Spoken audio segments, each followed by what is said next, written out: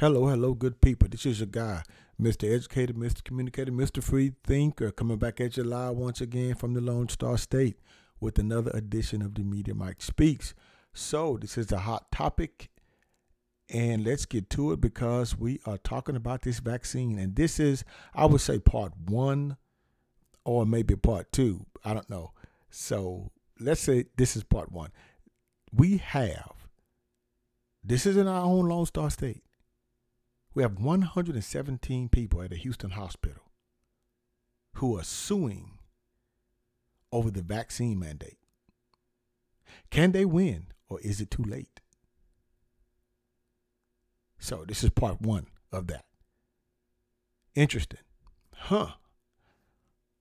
Now, this is the hospital. Now, I'm not familiar with hospital workers. Now, when I was in college, I did an intern. I worked security at a hospital. That's close as I got to hospital work. So when I was just a young pup, working on my associate's degree, I would say. So we're going to talk about this vaccine and these employees suing this hospital. So let's get to it. A group of 117 unvaccinated staffers from Houston Methodist Hospital filed a lawsuit Friday seeking to avoid the hospital's coronavirus vaccine mandate, saying it's unlawful for bosses to require the shots. We're going to talk about why they say it's unlawful, because it's interesting what they're using. And trust me, stay tuned for part two, because I want you all to hear the outcome of this case, of what's going on. Now let's continue. The staffers join a growing list of employees challenging compulsory immunizations at businesses, colleges, and other workplaces essential to the country's reopening. I don't know where why did they put businesses and colleges and other workplaces? Okay. Because right now we're just talking about this hospital, Houston Methodist. But I guess you got people who are challenging the other things too. Okay, let's continue. Let's see. Now, essential to the country's reopening, vaccine mandates have faced mounting resistance from anti-vaccination groups and some Republican politicians. Okay, we're getting somewhere. Even as health officials promote the proven safety of the vaccines and millions of Americans line up to get the shots every week. Well, that's a matter of opinion when you say proven safety. So we actually need data and documentation, hard facts, I would say.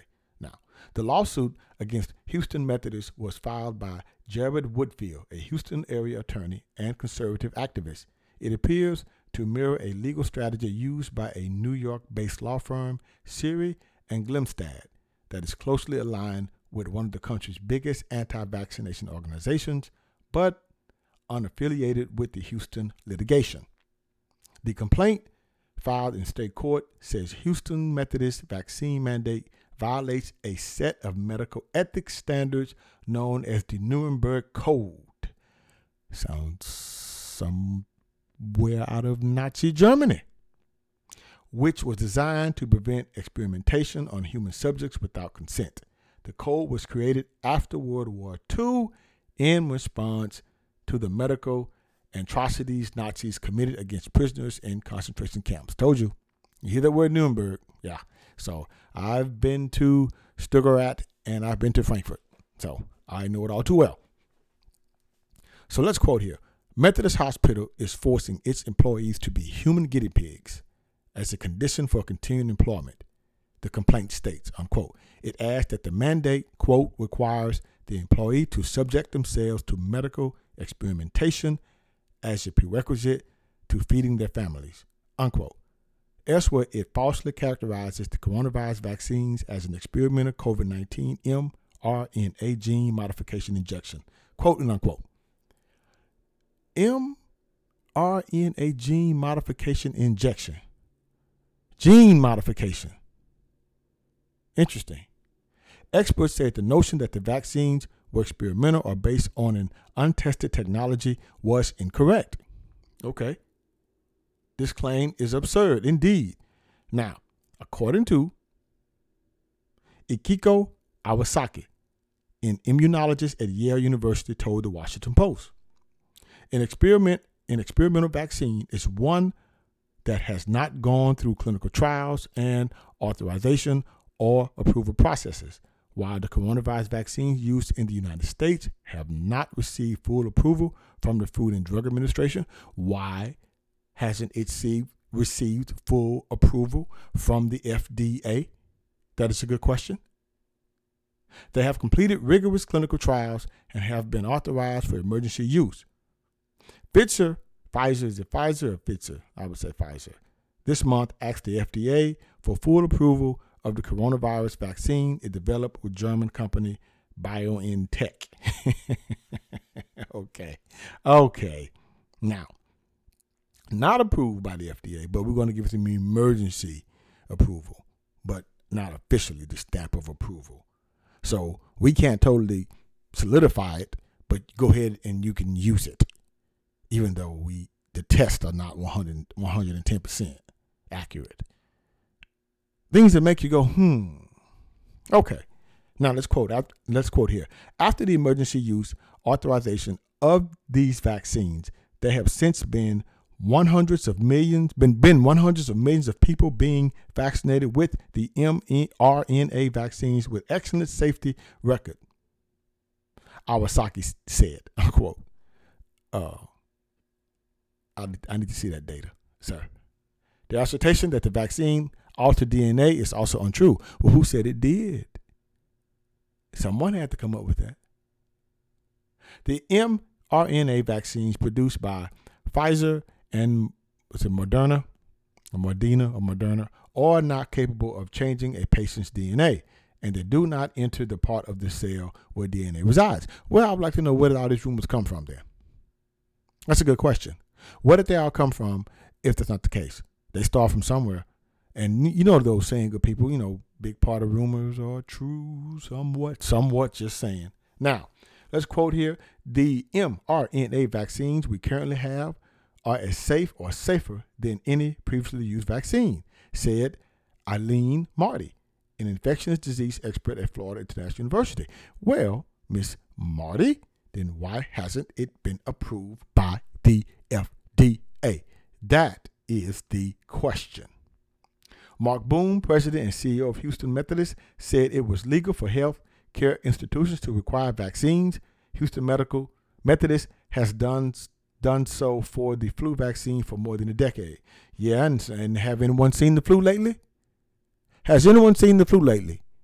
The flu's disappeared for almost 2 years for the first time in American history. But no one's talking about that. He just mentioned it, but no one talked about the flu. Okay. Anyway, as healthcare workers, it is our sacred obligation to do whatever we can to protect our patients, who are the most vulnerable in our community, Boone said in an email Saturday.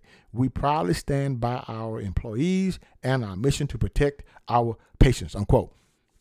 Okay, he has a leg to stand on there. He's using the patient thing. So, yeah, smart. Boone announced the mandate at the end of March, setting a June 7th deadline for employees to get the shots. As of Saturday, 99% of Houston Methodist 26,000 staffers had met the requirements, Boone said. Okay, sir, that's a high number. So what's your problem? Goes on to quote, it is unfortunate, he said, that the few remaining employees who refuse to get vaccinated and put our patients first are responding in this way, unquote. In their lawsuit, the vaccine holdouts say Boone's order presented them with a choice: either get a vaccine they believe may be unsafe, or lose their job. I don't know about the healthcare industry. As I stated earlier, I don't know what kind of rights do they have as far as job security. I know, people work in the healthcare industry, they go from hospital to hospital, they kind of move around a lot, but I don't know. They filed the lawsuit. They accused the hospital system of violating state law, as well as federal public health law related to the use of medical products in emergencies, saying coronavirus vaccines have only been authorized for emergency use and therefore cannot be mandated. Okay, they may have a point. They want the court to issue an order barring Houston Methodist from terminating the unvaccinated employees. They just gave themselves away with that one. The lead plaintiff is Jennifer Bridges, a Houston Methodist nurse whose public opinion to the hospital's vaccine mandate has attracted hundreds of donors on GoFundMe. She told the Washington Post this month that she's willingly submitted to every vaccine known to man, but believes the coronavirus vaccine needs further study. Okay, she has a point. Other plaintiffs include receptionists, technicians, administrative workers, and nurses at the hospital, which is part of the Texas Medical Center, one of the largest medical complexes in the world. The lawsuit and similar cases making their way through the court system could test whether employers can require employee vaccines as the country navigates out of a pandemic that has killed nearly 600,000 Americans. There's little case law governing when compulsory vaccinations are permissible, but the magnitude of the public health crisis may leave judges inclined to give employers leeway to require the shots. But now this number of 600,000 Americans killed, I would really like to, we need more data on that as far as saying that did they actually died from the coronavirus. That's a high number, over 500,000. So I just don't like it when they throw numbers out like that, good people. You know, people died, yes, but they could have had other complications also. So anyway, let's continue. Most employers have avoided mandates, but many universities have implemented them. Okay, we at these universities now. Yes, we are. An update to the U.S. Equal Employment Opportunity Commission's vaccine guidelines may give employers more wiggle room.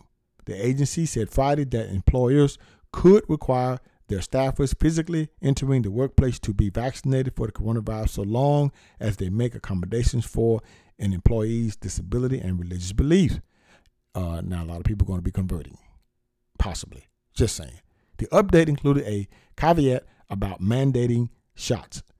Employers should keep in mind that because some individuals or demographic groups may face greater barriers to receiving a COVID-19 vaccination than others, it said some employees may be more likely to be negatively impacted by a vaccination requirement, unquote here.